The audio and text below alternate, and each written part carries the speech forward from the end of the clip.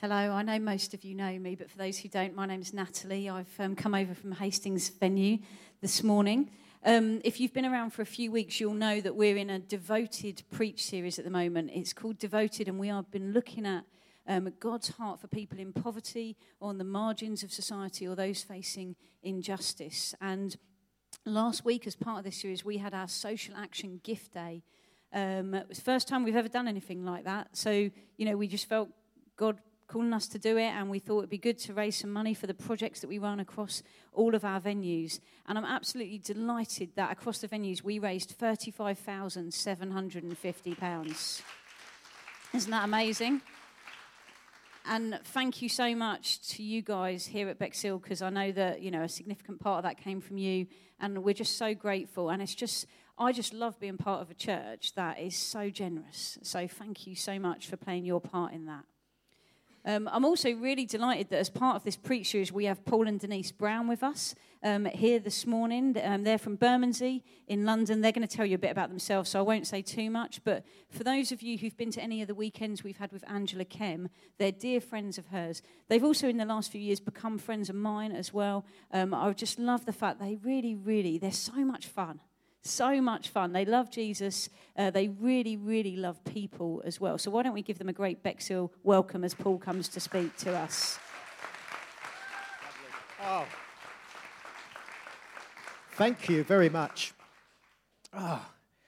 This isn't new to me, preaching 3 sermons in a day. We used to do this at our church. Used to kill me then as well, by the way. We used to do 2 morning and then an evening service. So I'm seasoned professional when it comes to this. What I'm going to do today is we're going to talk a little bit about diversity. And the aspect of diversity that I want to cover the most is diversity around class, although what I'm going to say we can apply to pretty much every aspect. But before we do that, I thought Denise travelled all the way down here with me in the car, screaming at every puddle and fallen tree that we dodge around. The police stopped me about 5 minutes from the Ridgeway on the A21, and I don't know why, but the road was blocked off for some reason, so it added another 15 minutes to my journey because I didn't know where I was going. But Denise kept me entertained all the way, so I'm sure she's going to entertain you with a little bit of her story as well. To rapturous applause.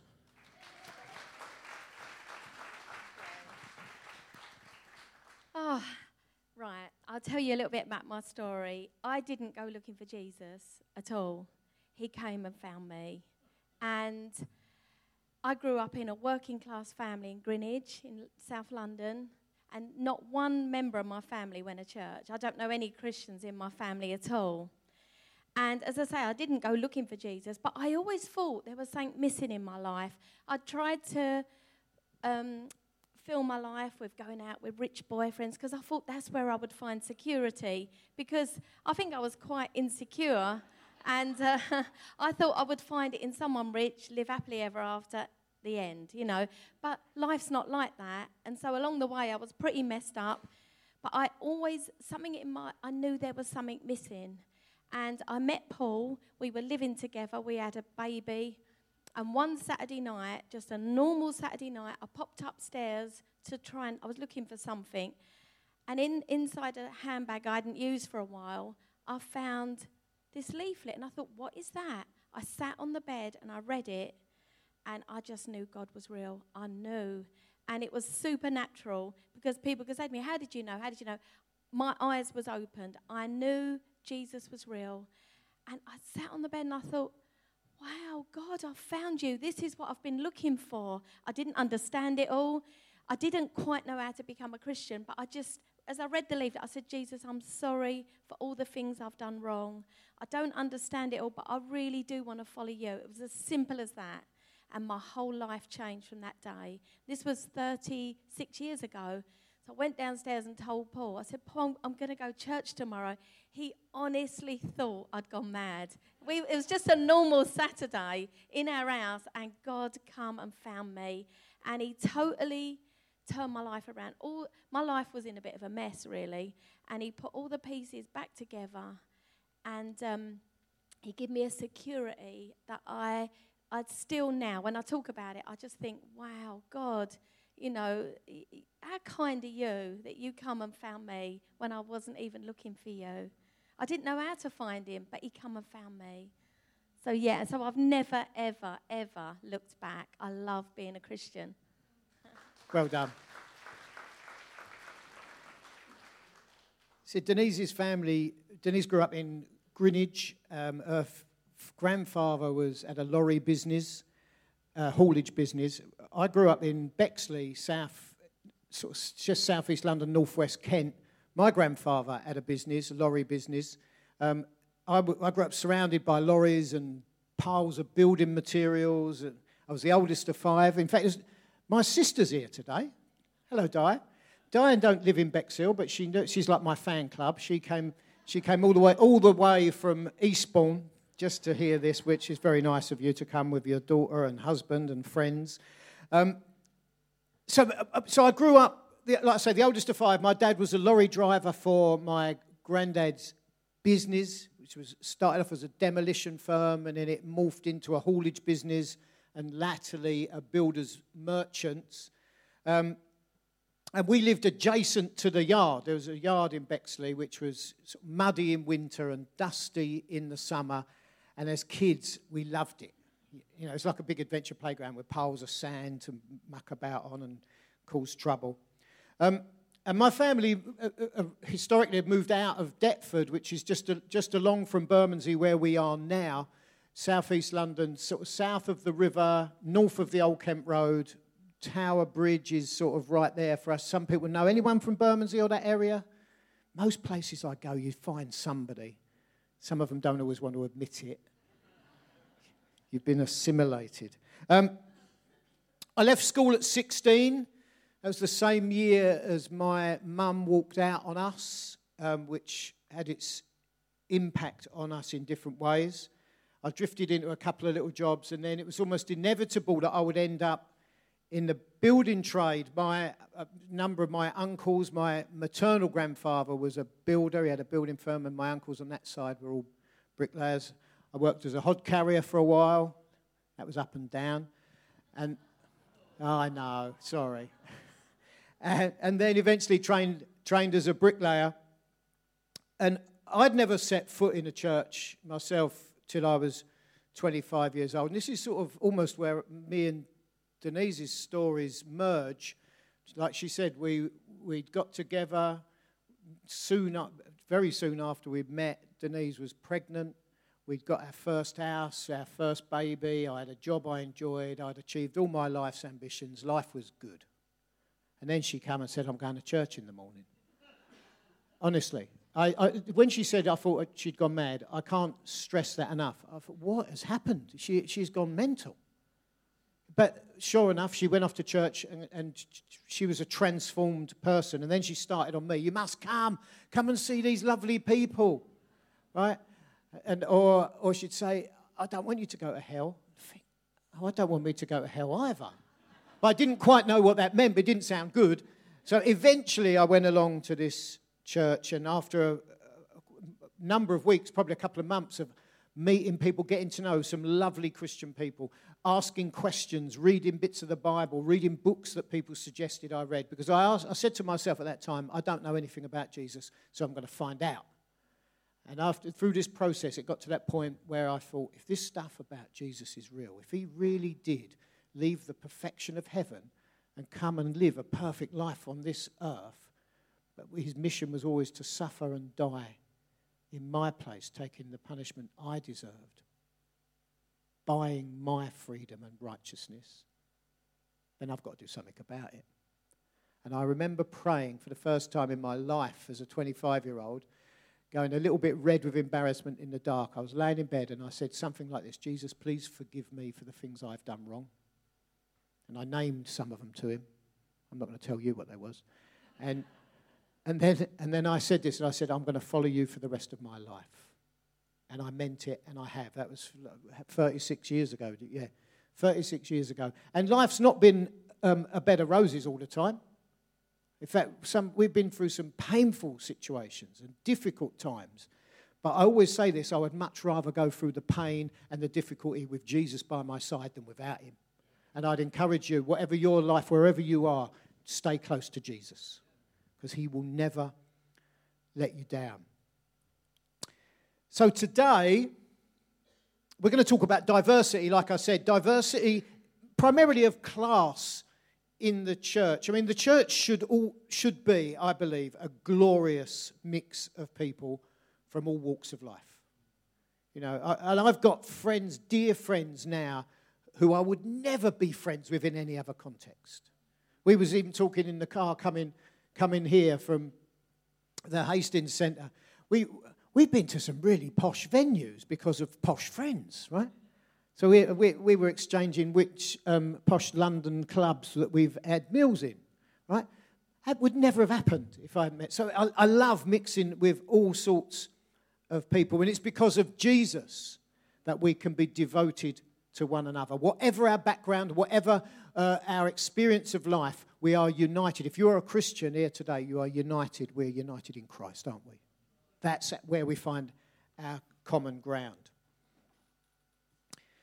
And you know, there's been a huge shift in society's view of working class culture over the decades, when we haven't really got an industrial base or a manufacturing base left in this country. But when we did, there was a certain pride, sort of a working class pride, a working class culture. You know, people would say, "Oh, you know, that's hard-working, hard-playing, salt of the earth." There was a sort of acknowledgement of that. The best you'll probably get today is pointing at certain sections of society and saying, well, they're the scum of the earth. Things have changed and attitudes have shifted. The church in the UK has a dominant culture. Do you know what that culture is? It's essentially white and middle class. It's a white middle class institution which can sometimes muddle up certain middle class values with Christian values. And we can't always see the difference. And we need to work hard sometimes at separating those, because it can be a source of difficulty. And what we have to remember always is we are created in the image of God. You know, there's those important, well-known words in Genesis chapter 1. They'll probably come up on the screen. Genesis chapter 1, verses 26 and 27 say this. Then God said, let us make human beings in our image to be like us. They will reign over the fish in the sea and the birds in the sky, the livestock, all the wild animals on the earth, and the small animals that scurry along the ground. So God created human beings in his own image. In the image of God, he created them, male and female, he created them. They're well-known words to those of us who've been Christians for any length of time. You know, God created humankind in his image. But that truth has profound implications for all of us. Because that truth insists that all people from all backgrounds, classes, races, ethnicities are created in the image of God, male and female. And since all people, I'm stressing this, aren't I? Since all people bear the image of God, all people deserve to be treated with equal dignity and honour. It's not controversial, is it, for us as Christians? We'd all sign up to that. It's easy. No, it ain't. Because we're so different. And it's because we're all so different that it makes that difficult to treat all people with equal dignity and honour, because of the different nationalities and the different races and the different sexes and different ages and different backgrounds and different jobs and different lives and different experiences and the different classes. It's a minefield out there.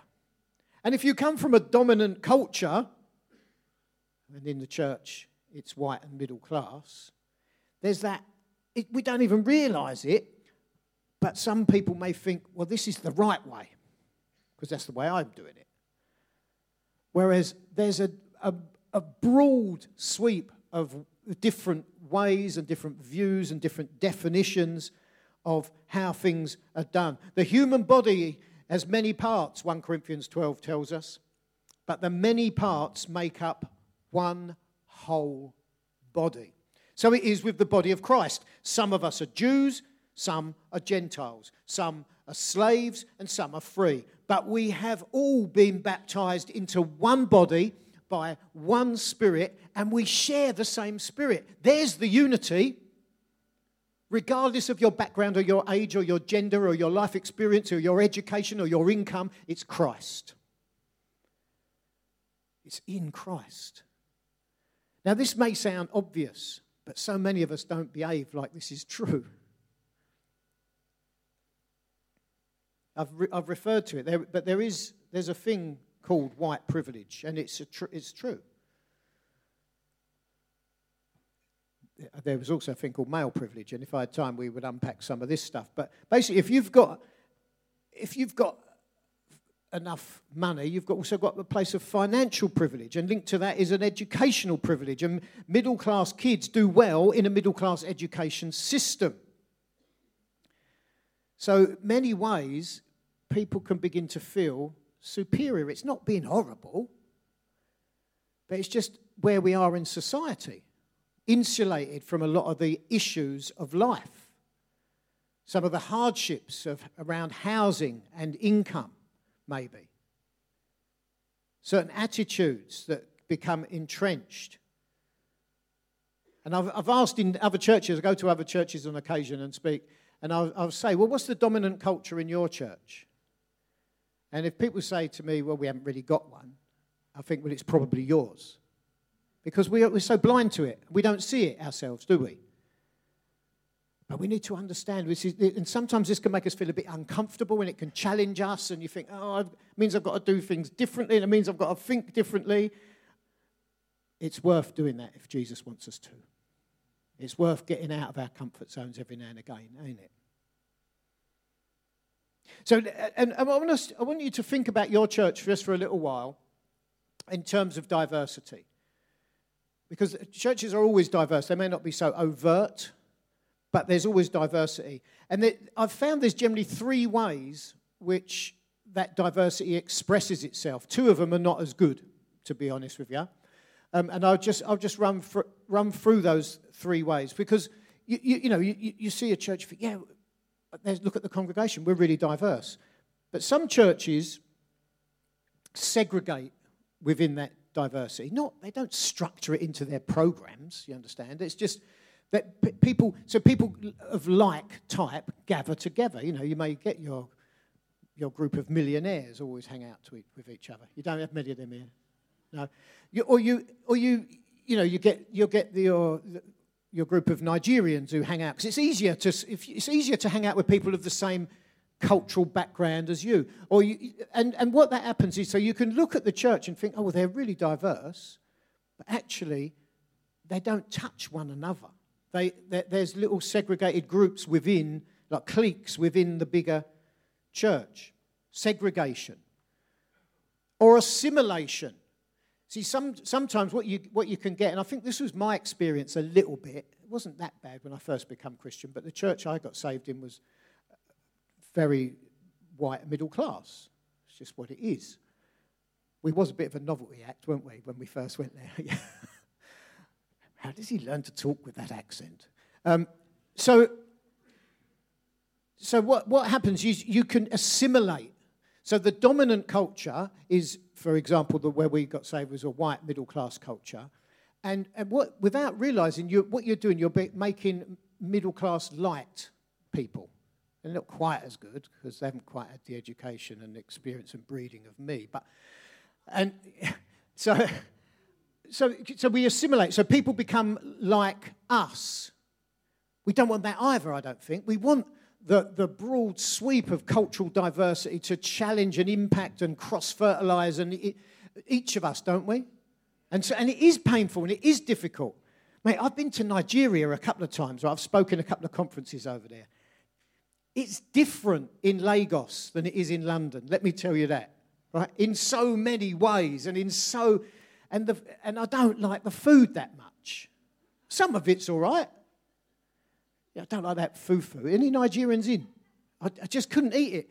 I loved the jollof rice, and I had one meal in there, right? So it was this gathering in a party, and I loved being there. I had a great time there, but so many cultural disconnects. I felt really awkward and didn't know what to do. I was out of my comfort zone. But we had this party, and somebody gave me a plate of food, and there was a mountain of jollof rice on this plate, and perched on the top of this rice was this. It was fowl, F-O-W-L, but it looked foul as well. Do you know what I mean? It was a grey-looking piece of fowl, and I thought, I ain't eating that. And I was enjoying my rice, and I was eating around this, and this sort of, my mountain of rice was getting smaller with this thing perched on the top of it. And then this great big Nigerian fella come over to me, and he said, do you want that turkey neck? And I thought, mate, you can have the turkey neck. I'll carry on with my rice. Right? It's just, I didn't, even around food, and I'm going to talk about hospitality in a minute, even around food, there are disconnects amongst us. We've got to laugh at each other. We've got to have some fun around this stuff. Let's not be so uptight and stiff and starchy about it that we can't learn from one another. So we don't want to segregate. We don't want to assimilate. Let's integrate. Right? When we accept and honour and celebrate our differences.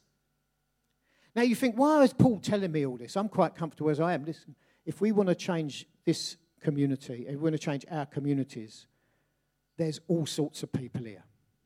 And if people are coming amongst you and thinking, oh, I don't like they're a bit standoffish, or they're not like me, or whatever it may be, we want to be generous with everything that we are, don't we? Right? We're going to look at some of the cultural differences and some of the ways that we can misunderstand each other.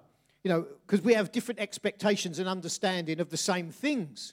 So let's talk about hospitality. Hospitality is so important. It's a gift. It's a spiritual gift, ain't it? How do we define it, though? So when I first went to that church where I got saved, some lovely, lovely people who are still dear friends now, I was invited to supper, right? That was nice, wasn't it? I'd never been invited to supper in anyone's house in my life. In fact, the word supper was a bit unusual to me because it meant dinner, right? So I was invited to dinner to someone's house. Well, up to that point, I'm 25 years old. I'd never had dinner in someone else's house before. I'd had dinner around my nan's, and I'd had dinner in my aunt's, and she weren't a very good cook. Auntie Colleen, she weren't that good, was she? And I'd eat in restaurants. I wasn't naive. I knew how to go out and use a knife and fork. But I'd never ate around a dinner table with strangers like that before. And it was a bit scary. It's just the whole context was alien to me. But for people, they was extending the hand of hospitality to me. Now, I'm not stupid, so I learned some behaviour, and it stood me in good stead over the last 36 years of Christian. So I knew how to eat when I went to the Liberal Club. I knew what to do and how to sit, and I even put a tie on, right? But hospitality doesn't have to be defined so narrowly. Right? So just this week, I heard there's a single girl in our church, single mum in our church. She's got a very small flat, but she works in the Shard. You know, in the Shard, when she shows people up to however high it is, 30-odd floors or 40-odd floors, I don't know. So, but she gets a little bit of discount as well, apparently. So she said, well, what I can do for hospitality is invite some of my friends. We'll go up to the Shard and have a cocktail together. I think, brilliant. That's one way of doing it. I mean, if people invited me to the Shard for a cocktail, I'd be made up, wouldn't you? You know, if people invited me to any sort of establishment where they were going to give me a drink, I'd be happy. But pubs and cafes and coffee shops, and we can use these things to extend hospitality. And for some people, they'll feel much more comfortable in a neutral venue than they will come into your home as well.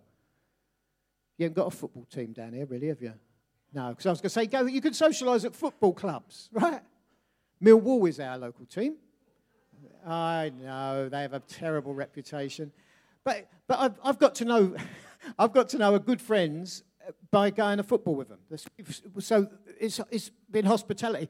Buy me a ticket, I'll come, right? So, but we've connected around these things. Hospitality is a broad thing. I've got to race through some of these things because I'm going to run out of time, aren't I? Communication. Talking to each other. You think, well, that's easy. No, it ain't.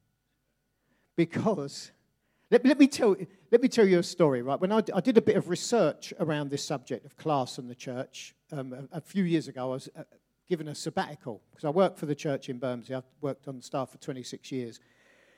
They gave me a 3-month sabbatical a few years ago, so I thought I'm going to have a study and a read up and interview some people around the church's attitude to the working class. And I spoke to one lady in our church, actually, working class girl, and I said, what do you think about middle class people? Big open-ended question. She went, they're two-faced. I think, oh, that's strong. And, of course, middle class people are no more two-faced than any other background, but I did know what she meant. Let me explain. Because I observed at close hand a massive misunderstanding, was an ongoing misunderstanding, really, and resulting conflict between two people, quite an upper middle class trustee of a local charity, which I was involved in, and a working class employee of the same charity. Now, this upper middle class guy, he was an ex-army officer. He was lovely. He was a gent, proper gent. He was. But the conversations between the two, well, they were almost farcical because what I observed was one of the most obvious culture clashes that I've encountered. The working class man was always brutally honest with everything he said. Honesty was a higher value for him, but if he thought it, he invariably said it. And even if that caused offence, because honesty trumped that, trumped causing offence. Whereas the middle class fella, or the upper middle class fella, would be much more measured and guarded in his choice of words, being careful not to cause offence. Because the result was inevitable offence because the middle class man was perceived to be a liar and two-faced because he didn't say what he thought. Can you see?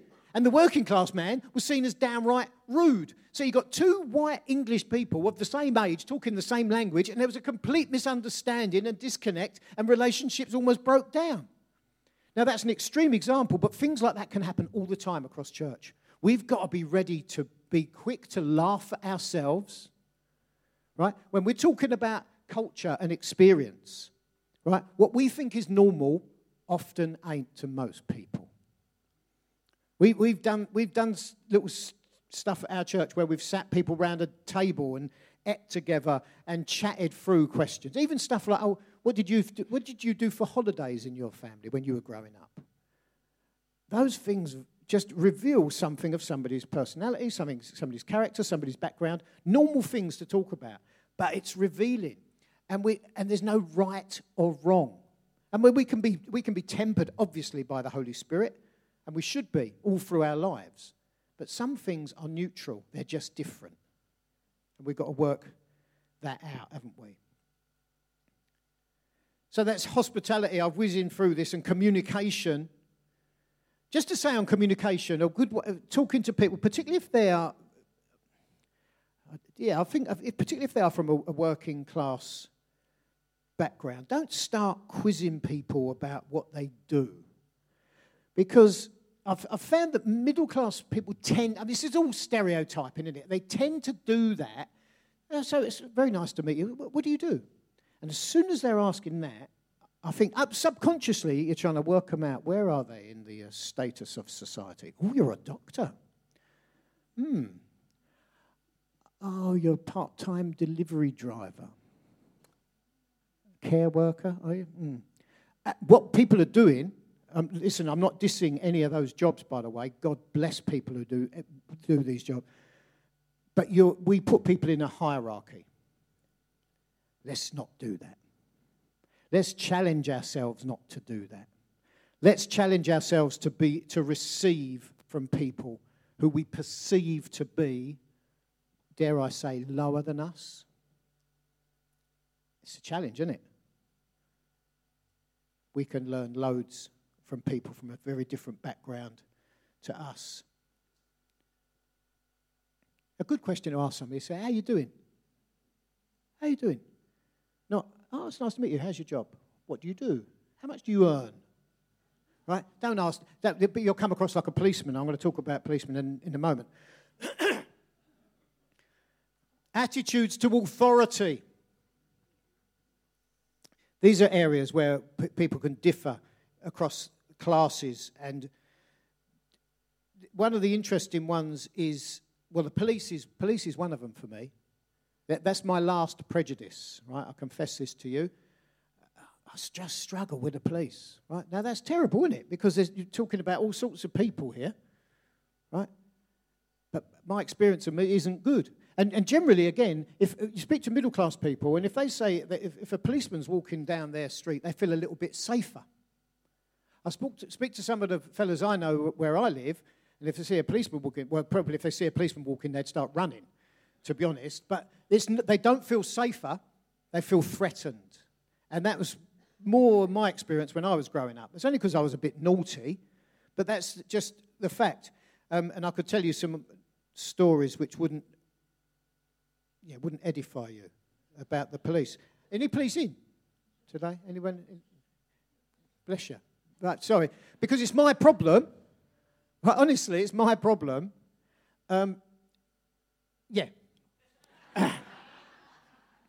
But it's about authority. This is where I'm going with this. It's all about authority. You know, so who makes the decisions that affect the quality of life of my community? How are those decisions made? Who decides what type of housing should be built and who should live in it? It's generally the decision makers who don't live round here. So there's a big estate of houses up near the Elephant and Castle, if you know the geography of South London, called the Haygate Estate. Brutalist architecture, and so you look at it and you think, that looks rough. It was quite rough. They've knocked it all down, and all those council houses have been replaced by fancy, privately rented or privately bought flats. Social cleansing. Somebody made a decision. People lived in them flats, and lots of them, because I know them, liked living there. That's a disconnect with authority, if you ask me. And as churches, we need to understand something about that. We need to earn trust. And we don't want to be seen as them, whatever that means. And now, I'm not dissing local councils, and I'm not dissing the police, honestly, because I've got good relationships with both my local council, and I've had good meetings with our local policemen, and some of them are lovely. I said some, didn't I? But we don't want to be seen as the bad guys, right?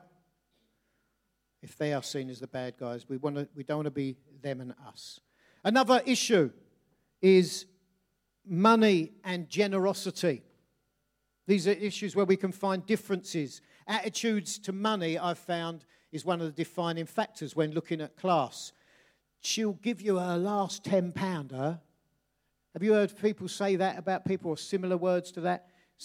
What they're saying is, she hasn't got much, but she's really generous. She'll look after you. She sees the need and she meets it. That's biblical, isn't it? Right? You know, pastorally, you think, well, don't give your last £10 away. How are you going to feed your children? Well, the widow's mite was all she had. As a teenager, I worked for the family builders merchants during the school holidays, right, when I was about 13, 14. And when we were delivering building materials to places like Chislehurst or Bromley, if you know the area, they're quite nice, posh parts of northwest Kent, right? And you turn up, you unload a load of bricks in the school summer holidays, and you're sweating and carrying bags of cement all around the back of this great big house, and go, can you put it down by the summer house? You think, oh. You take it all the way down there, you've unloaded, come back, and the guy goes, thank you very much. And you think, he don't give you anything, right? So we go to a little modest council house in Plumstead or somewhere, and you drop off a couple of paving slabs, and the man will go, here, boy, and he'll give you a £5 or £10 note. Very generous. Now, I'm not saying one person's tight and one person isn't, but there's a difference. There was a family I knew, a Christian family, very, very generous to the church and very good earners. And there was a mobile hairdresser who was also in the same church, and she did the family's haircuts. And I forget the numbers exactly, but she say she did some haircuts and it came to £97, right? And the guy gave her £100 and he said, "Oh, you can give me the change when I see you on Sunday." Oh, no, that's what I thought. But I know he's not tight. I know he's really generous. There's just a difference. There's a disconnect. And we've got to understand that, and we've got to allow for that. And we can talk it through with people. But the whole thing around money, that's my alarm. Look, I've set the alarm. It's 12:30. Have I got 2 more minutes? I have. Do you want me to speak for 2 more minutes? No, they said. I've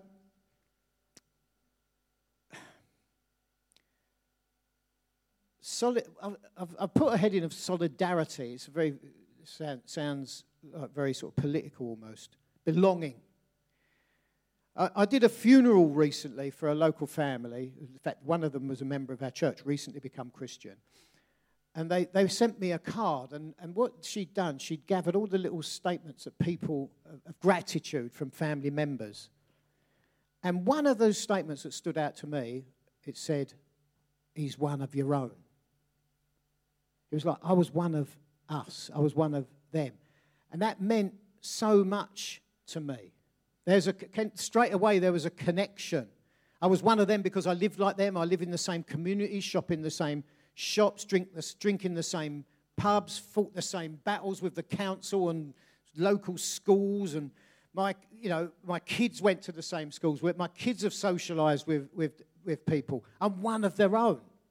And that for me was so special. And that gave me, not that I need permission, but it gives me permission to communicate the gospel. It's much easier to communicate the gospel out of that context. Can you see? Does that make sense? I'm not on the outside looking in. I think he's one of those nice church people. He's nothing like us. He doesn't know how we live. I'm there with them. I live with them. A couple of comments about our church meetings. When I first went to church, it was interesting, but people sat in quiet rows, a bit like you're doing now. Some people taking notes. You think, "Cool, is there an exam at the end of this?" Which is nothing wrong with that. I used to take notes. I had books full of them. I'd never read them again. That's why I stopped taking notes, because I thought, I've got all these notebooks. I never looked at them again. But sometimes our style of church can be a barrier. I'm not saying you should change everything, but just ask why you do it. And that's because we say church is family, but the problem with that is people define family so different as well. Some families, everyone's talking at once and the kids are running around and it seems like chaos. And that does me, and my OCD doesn't like that. I think I want it all nice and clean and ordered and sorted out. But we're all different. So we just got to be aware that people are coming, even in our social events. Do we do cheese and wine, or do we do karaoke? What are we going to do? Maybe do both, but you'll reach a different section of society. But don't just do one. I knew one church who used to charge, used to put on really good events, used to charge like proper ticket prices for it. And I said, well, you're excluding loads of people by doing that. You're excluding large swathes of your community by charging £10 to come to your after-dinner speaker or whatever you've got. We mustn't overlook unschooled, ordinary men, as the NIV puts it. Peter and the other apostles were considered unschooled and ordinary. We want to raise up leaders from every walk of life. Bricklayers and bankers, working side by side to honour God and advance the kingdom. We want to reach our society. I have run out of time, so I'm going to read to you one more passage of Scripture,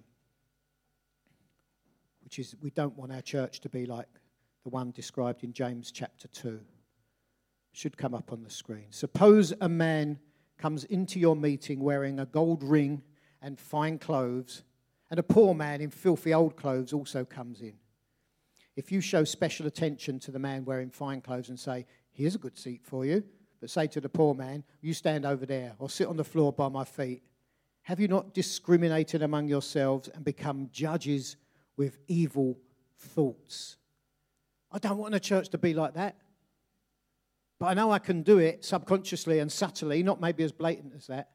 You know, I'll finish with this, but Denise, my wife who was up just now, she had a prophetic word quite strong a little while ago, and she brought it to our church because she said, God's told me he's going to bring his friends in amongst us.